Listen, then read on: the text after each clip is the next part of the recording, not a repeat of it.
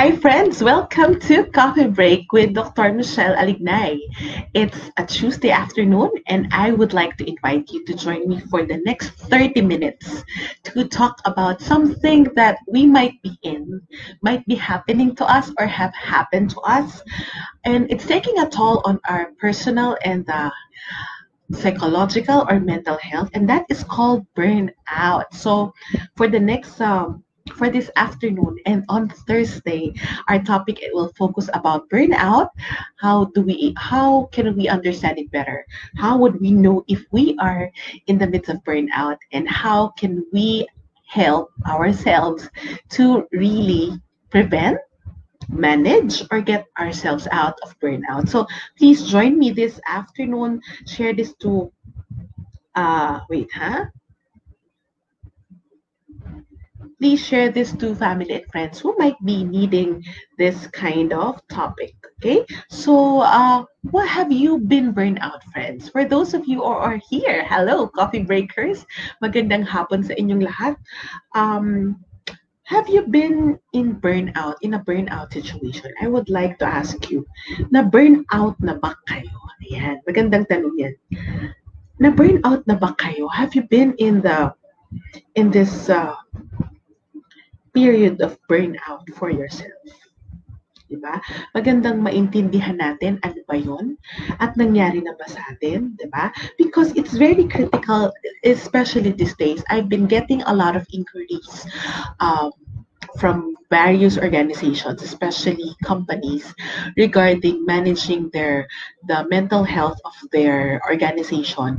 And I was just reflecting, many are not difficult or critical mental health issue. But it's possible, sa tagal nang we are in this situation, it could be possible that this is causing us burnout. Because let's admit it, either they're calling it the new normal, hindi naman pa rin normal tong lahat ng ginagalawan natin. 'Di ba? Parang each day that we go out, we have somehow an unconscious fear that we might catch the virus. Another thing, when we go out, we have that apprehension if we will be reprimanded. You know what I mean? Yung parang lalabas ka, tapos anong mangyayari sa'yo? May masisita ka ba because of a violation or whatever? And I would like to ask you, have you been in a burnout situation? So friends, please share this to family and friends who might need it. Kasi alam ko, mas marami tayong matutulungan pag tayo ay sama-sama nating pinag-usapan. Ano ba tong burnout na to? Nangyari na ba yan sa'yo? Pinagdaanan mo na ba? Baka naman pinagdadaanan mo yung burnout, hindi mo lang alam. So please join me for the rest of the session. So what is really burnout? I would like to ask the people who are here. Hi everybody. I hope that this is a very what do you call this? I hope that this is a topic that is relevant and helpful for you, or you can be with people na ganyan na pala yung pinagdadaanan. So, sama-sama nating tulungan ng isa't isa. Here in Coffee Break, even though that we are in the middle of pandemic, this is a very opportune time for us to help each other, to support each other, and at the same time, it's a good time for us to really discuss and have these conversations about family life, relationships, even our faith and well-being. So please press your heart. Press your heart. No, not press your heart. Press the heart section in your Facebook. Pinagdaanan mo na ba yung burnout? Sa tingin mo ba nangyari na yun sa'yo? And ito nga yun eh. Does burnout happen only pag pagod ka na? Yeah, that's one. Another thing. Does burnout happen only with work? Gandang tanong yan. If you would ask me, burnout, it's not only when we're tired. Burnout, honestly, does not happen only sa trabaho. Kasi even sa relationship, na-burnout tayo. So pag-usapan natin about relationship burnout or maybe family life burnout on Thursday. Today, let's talk about our own definition of burnout. So I would like to ask you friends who are here, what's the first thing that comes to your mind when you hear burnout? Pag narinig yun ay burnout na yan. mababurn out ka niyan. Sige, what's the first thing that comes to your mind? What is it? What are the words that you were able to think about pag narinig yung burnout? I will wait for your answers.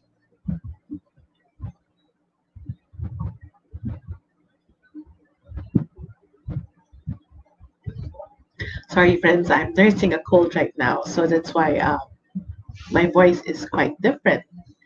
So, I hope to hear from you. Ano mga sagot nyo? What's the first thing that comes to your mind when you hear the word burnout? We have a few friends here. Ayan, meron na sumagot. Martinella, lack of motivation. There you go. Yeah, that's true. Pero are all lack of motivation burnout na kaya? Yan, yun yung magandang tanongin. Pag ba nawalan ka ng motivation, burnout ka na or pagod ka na? Tired and exhausted. Tama? So, this afternoon, hello, Miss Kathy. Kathy, are you in Davao now? So, alam nyo lahat ng mga magandang maintindihan natin kung ano talaga yung burnout. Kasi I would like you to reflect on this. Not all the time that you are stressed. Not all stress are connected to burnout. They are related. Pero when you're tired and exhausted, it doesn't mean you're burnout. Because sometimes you just burn out. You just, get tired and exhausted. And it's just for a day or two. And then after that, you deliver again. You get to recharge again. So, what is really burnout? So, another one, napapagod na, Christina. And then another one, Donalyn, taking a break, long break. Yan. Ana, masakit yung ulo. So, ngayon intindihin natin. I would like you, burnout can really happen. I would like you to reflect on that. Totally tired, burnout. So, ngayon pag-usapan natin what burnout is really. Burnout can happen and it can actually overlap with other mental health issues like depression.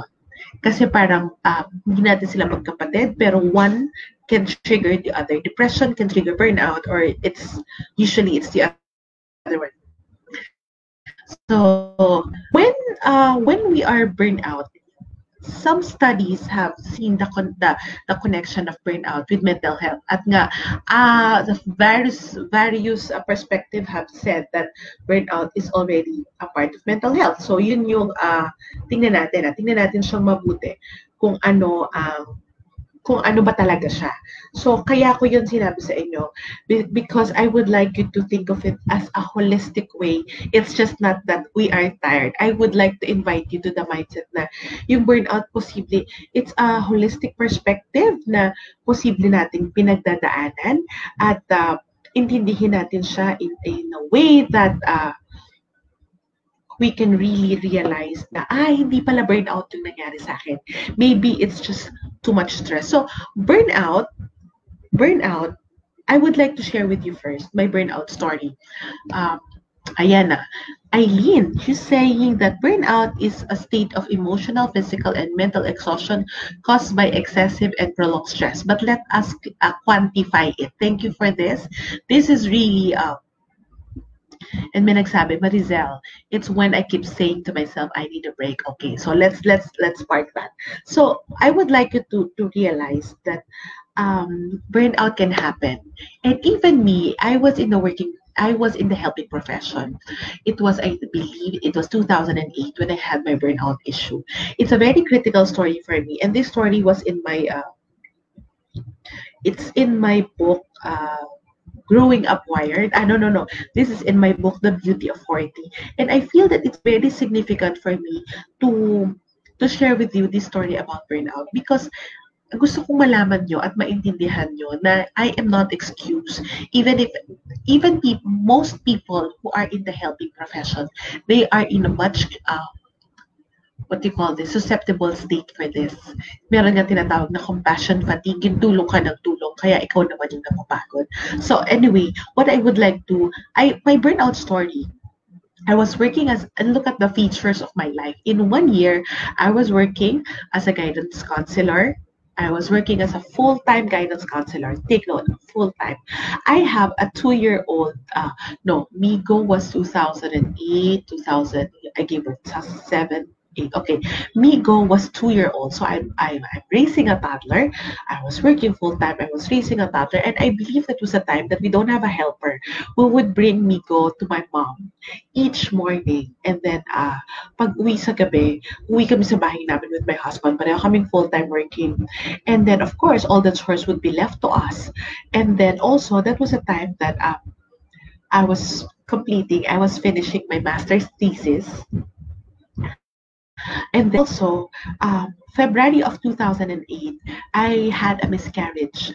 I had a miscarriage, nakunan ako. And then, so that's the fourth. And then, after that miscarriage, yes, I was able to finish my master's thesis habang naka-maternity leave. And then, pagbalik ko ng work, after of course, there's maternity leave, even though it's a miscarriage, I plunged into work. As in, ang dami kong backlog. Even though that I was in the guidance, I need to do research, I need to do documentation, sobrang dami ng workload ko. 2008, I believe that was about September. I don't want to go to work anymore. Let me quantify. I love my work. What happened to me was, I love my work, but every morning I would cry. I would cry, I don't want to go to work. My son makes me happy, but I don't feel that I am alive. And that's the first time. I'm the person na alam ko na ito yung mission ko, gusto ko yung ginagawa ko trabaho. Pero sabi ko, Lord, bakit ganito yung nangyayari sa akin? So, there's too much changes and crisis on that year. I faced a lot of difficult circumstances that year. Take note of that. On that year alone, I faced too many difficult circumstances. Working full time and not having a helper while raising a child, nakikipaki kami sa mommy ko. That's stressful enough. Okay, but it's maybe kaya naman. But I have to finish my master's degree, and I think the biggest blow then was that I had a miscarriage. And when I had a miscarriage, hindi ko siya pinansin. I did not grieve about it because I had a previous childbirth. It's called stillbirth. Namatay yung first baby ko. And this is third. Ko ba ko iiyak? So parang sabi ko, tatagan ko na lang yung sarili ko na ako na lang yung I will brace myself to work well. That will enable me to do the things that I need to do. So going to my work, I don't want to finish work. And then the problem was that it's not normal. It's not normal that it's happening to me. I drag myself to work. Okay, may MA nga ako. Tapos nga ako ng MA. Pero dapat masaya ako, di ba? Natapos ko yung degree na pinaghirapan ko ng 8 years. Pero bakit hindi ko siya ma-accomplish? Pero bakit ako hirap na hirap? And that made me thinking, it could be something different. But what I did then, I asked for help. Hindi ko maintindihan ang sarili ko, hindi ko kaya yung ginagawa ko. I asked for help. And what help is that? I had to go through my own counseling, and that made me realize that burnout is so real, even for people in my profession. So I would like you to understand this afternoon, could it be burnout or everyday stress? Yan ang maganda nating tanong. So kung ano man yung nangyari sa'yo na para kang pagod na pagod, not all exhaustion, not everything that happens to us na parang gusto na natin mag-quit, it's about burnout. There are 3 components of burnout that should be existent. Ibig sabihin, when burnout happens, these 3 are supposed to be in place. If meron isa or dalawa na warning signals na nangyayari sa'yo, you're a candidate. But it doesn't mean it's totally burnout. Why are we quantifying? Para lang yan flu or COVID, dapat present yung symptoms to be able to quantify it. The difficult thing with psychological percepts is that it's not yung symptom, diba? It's very subjective. So I would like you to help yourself on that. So the 3 components of burnout. This is from these points are from Psychology Today, an article by Dr. Susan Villegas. I would like you to understand also that again that there are 3 components that should be existent. Okay. The first thing is that I would like you to Wait, ha?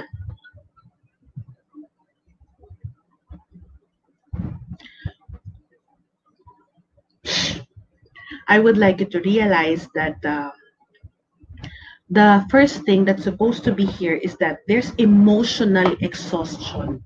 Emotional exhaustion, yung feeling of tiredness all the time. Parang kahit anong gawin, momentarily, pandali ang saya lang. Pero talagang parang pagod na pagod ka. Yan, naramdaman ko yan. I don't feel like facing work. I don't feel like gagawin mo yung isang bagay because you are dragging yourself and you are already it's you are doing it for the sake of doing it, but you don't really have the passion, you don't have the love and the energy to do it. Don't feel like first facing work, even on a normal day, kahit hindi mabigat yung trabaho, pero parang alam ko yung gagawin ko, alam ko ito talaga yung gusto kong ginagawa, pero bakit hindi ko siya gusto ngayon? And it's not going away. Kumbaga, every day, that's the existent feeling. And it's taking already a toll in you. Nakakapagod na. Napapagod ka na. Ayan. So, and then, that's emotional exhaustion. When you feel that, yes, I'm not physically tired, hindi naman ako masakit, pero bakit may pakiramdam ko may sakit? Could it be emotional exhaustion? So, the first thing, the first sign of burnout is that emotional exhaustion.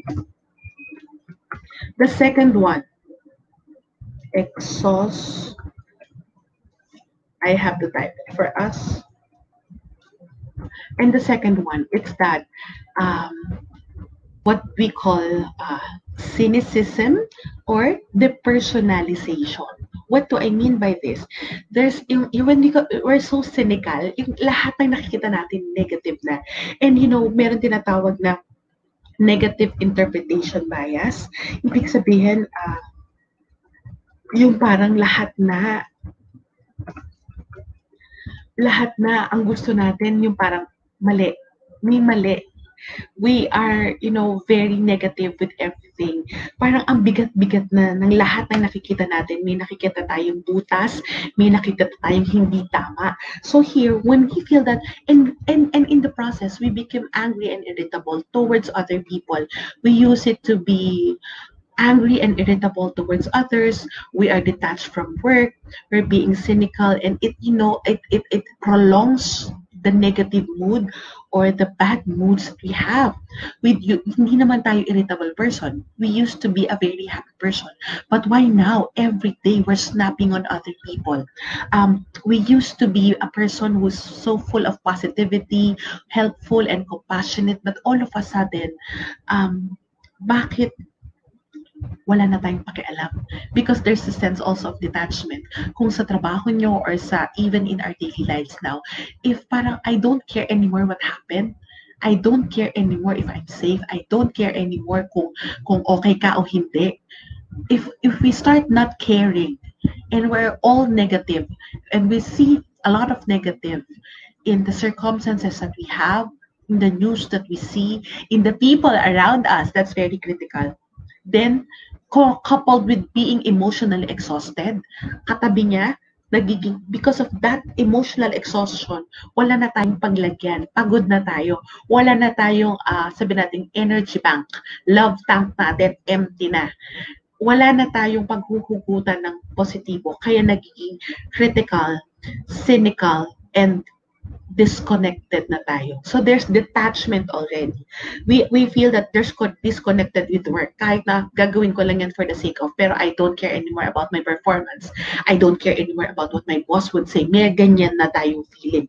It's a possibility. It could be different for other people. But the first two, exhaustion, emotional exhaustion, cynical or depersonalization, and that attitude, it's already affecting our work, our relationships, even our daily lives. So that's the second. The third one, there's reduced personal efficiency or what we call ineffectiveness. Ineffectiveness. Ibig sabihin, we cannot function well. Our work is, if you are in the office, your work is already affected, your productivity.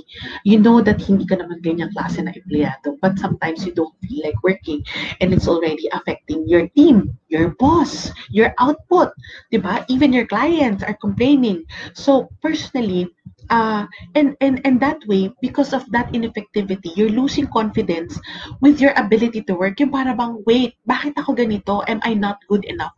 You know, I remember now, recalling this while preparing for this, I I felt that. I felt na parang, okay pa ba ako? But parang pakiramdam ko, nakikita nung boss ko dati, lahat ng mali ko. And having said that, since nakikita niya lahat ng mali ko, what is critical then is that nakikita ko rin lahat ng mali niya, lahat ng kilos niya, naiinis ako, and I'm so burdened by that. And working hard, we feel that we want to work hard but we're not producing. And productivity, nagkakaroon tayo ng productivity drop, decrease in our efficiency, kaya nga ineffectiveness. Bakit? Pakiramdam ko dati parang, ayoko na mag-counseling. I don't want to listen to people. I don't want to help. Gusto ko na lang paperworks. Pero kahit paperworks, nasusuka na ako. You know what I mean? You can gauge your personal effectivity if it's something that you know you do so well and suddenly you're effective. So look at this three. It does not come alone. It comes in a package. Package yan. Magkakasama yan. So kung it's just emotional exhaustion alone, you could be emotional exhaustion. Pero if it's not being on the second and the third yet, and then so be it. But what I would like you, thank you, Aileen, for putting it together. And if wala ka lang pakialam, maybe gusto mo lang magkaroon ng proper boundaries. But if you are not naman emotionally exhausted or you still feel competent and effective, that's not burnout. And if you feel that you are ineffective, baka naman you are just stressed and you're adjusting to this work from home situation still. So, don't take it independently. So, yung mga nakikita kong mga comment nyo kanina, it's good that you have somehow a snippet of what burnout should be, an idea. But a way of helping you is making you realize these three, which is one, emotional exhaustion. The second is cynicism or detachment. And the third is ineffectiveness. I would like you to realize those three. I would like you to capture those three for you to reflect, nangyari ba to sa akin? Looking at it now, nangyari to sa akin. Lahat yan present. And alam nyo nun, and that was also the time that I get sick a lot. Kasabay siya na lagi ako nagkakasakit. All three has to be in place. So, pag nakita nyo may dalawa na ako or isa, huwag nyo sabihin burnout. I am starting to feel burnout. It happened to me also, not just in 2008, but in another time. And then on Thursday, I'll talk to you about it. But burnout doesn't mean that you are less of a person. Burnout maybe it's just a temporary stage, but you need to learn how to manage yourself. You just need to, it doesn't mean that you are not good with what you're doing. It does not mean that you leave your work, but it just means that you have to just tweak how you do life. If it's in the family system that is already exhausting you, or you're a burnout with so many things, then it's important for you to start tweaking it. But what I personally realized that is connected to my readings about burnout, it doesn't mean that we are less of a person, we are less competent. What do we mean is that burnout just helps us to realize that we need to do something about it. We just don't, it's just not about taking a break or a vacation. I'll repeat, burnout, it's managing burnout. It's not about taking breaks or vacation. Can you put that in the comment section? Burnout does not mean break only. Hindi lang yan basta break. You have to start looking at things differently. You have to check ano ba yung importante sa'yo, ano ba yung kakayahan mo, and let's, rekindle the fire or the passion. Kaya nga burnout, your fire in your life is dwindled. So burn up is that you try to work on something, even the littlest, so you can start burning the fire again. So you have to think of ways how you can perform. And I was looking at how I managed that burnout. So first, I went to counseling. So I really talked about my feelings. Parang feeling ko hindi na ako kayang tulungan ng asawa ko at the time. I really seek the help of a psychologist friend. So I had about 2 sessions with him. A vacation will not cure it. I noted that. But one of the things that was recommended to me was take a break. I took a 2-week break without leave, without pay, as in without pay. But the recommendation of my therapist was that do nothing. Do nothing, Itchel. Huwag kang gagawa ng kahit ano. Ala akong gagawin. And I realized that all my life, I've been programmed to do. I've been programmed na masama yung nakatanga lang or lazy. So there, it haunted me. Why? I did not grieve properly when I had a miscarriage. I was so tired. Finishing a master's degree with thesis is not easy. And I was so tired. And I was so tired from losing another child. And I was so tired and exhausted from work. So all these things, it's just bottled up. Sama-sama silang sumabog. So a vacation did not treat it, but I need to take that break so that that vacation helped me unfold other issues. So ano yung mga lumabas? I-share ko sa inyo, I'll be honest with you. Parang feeling ko, I'm so incompetent. Nakatapos ako ng MA thesis, nakapatapos ako ng MA degree, and then anong gagawin ko dun sa degree ko? Anong gagawin ko dun sa degree ko? Para magagamit ko ba siya directly with my work? So that wonder, I have that feeling of incompetency. That's my realization. Another thing, during that break, anong recommendation sa akin? Just play with your son. And yes, I did that. I took a break for me to clear my head so that I can make new goals. So ang tanong ko nga sa counselor ko that then, sir, if I take a break, what will I do? Nothing. And then what direction should I take? Ang sabi niya, it will come to you after you take a break. Of course, kasi kiniklear ko yung utak ko eh. Pero it did not stop with me not just taking a break. What I did is that. The second thing that, una, I took a break. The second thing is that, of course, I went to a self-reflection. And then I played with my child. It's like playing with myself, right? So, I started embracing a mindset, the mindset of letting go. Na maraming bagay, yung boss ko, circumstances ko, death of my child, hindi ko yung lahat kontrolado. I started letting go of a lot of things. If I need to cry, I cry. So I started healing myself. Another thing, it helped me sort out my values. Really, ito yung pinakamagandang breakthrough. It helped me sort out my values. Ano ba yung mahalaga sa akin ngayon? Mahalaga sa akin yung pamilya ko, mahalaga sa akin yung trabaho ko, mahal ko yung trabaho ko, and then, pero may pangarap ako. So it helped me build new dreams. My work and my mission is very critical for me. It's very important for me. At kung ano yung nakikita niyong work ko ngayon, I speak, I write, I have a flexible work. It's a result of that burnout issue because it made me clearer. It made me define more myself and my purpose and my mission in life. You see, because I just did not take a break. The problem was just treating burnout through just a vacation without really sitting down and reflecting on it and taking our own personal strengths and new direction in life. The problem is that the burnout is still there. Hindi mo pa rin na-address kasi you should have a burning desire to work again. Pero ang ginawa mo, nagbakasyon ka lang. Nandun pa rin yung burnout, hindi yun na-address.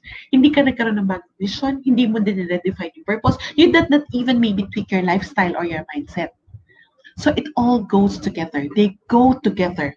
Friends, I need you to realize we need to know so that we can manage ourselves, so that we can do what we need to be able to manage burnout. Yes, we might be burnout now. Nakaka-burnout na nandito sa longest lockdown in the world. But the key here is that you take a break also. And the process of taking a break, pause, ponder, gusto kayo sinasabi, pause, ponder, and then look for another purpose. Not a new purpose in your life, but just tweak your purpose. Retweak your purpose. If some things, or also tweak your patterns, puro P, diba? Pause, ponder, patterns, and purpose. Tweak your patterns. Baka meron yung araw mo, hindi yung how your day would go, it's not helpful to how you are as a person. Baka yung lifestyle mo, it's not enriching in this time of we are still in quarantine. Yung ways mo, yung patterns mo, baka yan pa yung ginagawa mo pre-pandemic na nag-iintay ka na magbukas ang gym, nag-iintay ka na meron magmasahe sa'yo, somebody to take care of yourself. So you just have to reduce things. If it, and what I would like you to realize as I end, burnout is a complex concern. Kaya marami siyang katabi siya ng mental health issue. Because if you are in this burnout, kasi nag-i-express siya na burnout na ako, pwede siya na expression lang. But the real burnout, it's a complex concern that unfolds other issue. What I realized then is that, yes, I am happy with my work, but I don't feel like it's still my lifetime purpose. Yun yung realization ko when I had that burnout. Gusto ko yung ginagawa ko. I know I'm good at it. Pero naiintindihan ko na hindi na ito yung hinahanap ko dahil I want a different way to execute my life purpose. I hope that this has helped you, friends. If there is one thing that I would like you to do, if you are in the middle of burnout, please pause and ponder. Don't just take a break. Take a purposeful pause. Nakakabulol. Say that with me. Purposeful pause. Ibig sabihin, hindi ka lang basta magpo-pause, may purpose. Mag-iisip ka, magre-reflect ka, or you're just going to look at it in yourself. Not to analyze, but just to observe. Baka naman sa sobrang dami ng difficult circumstances that you had, you did not really take time of how you are becoming, how you are coping, and how you have been surviving the past months. So please take a purposeful pause so that you'll realize, am I in burnout? Am I almost in burnout? Or because I want to prevent burnout, I'll take a purposeful pause. And that's what Coffee Break is all about. I hope that this session on burnout has helped you. Join me on Thursday. We will talk about relationship burnout, family burnout, o tungkol sa relasyon, nababurnout ba tayo, and how we can all manage it. That's it for Coffee Break this afternoon. This is Dr. Michelle Alignay. See you again for another thoughtful session. And I hope that you have a purposeful pause. Thank you for joining me. God bless you all, friends.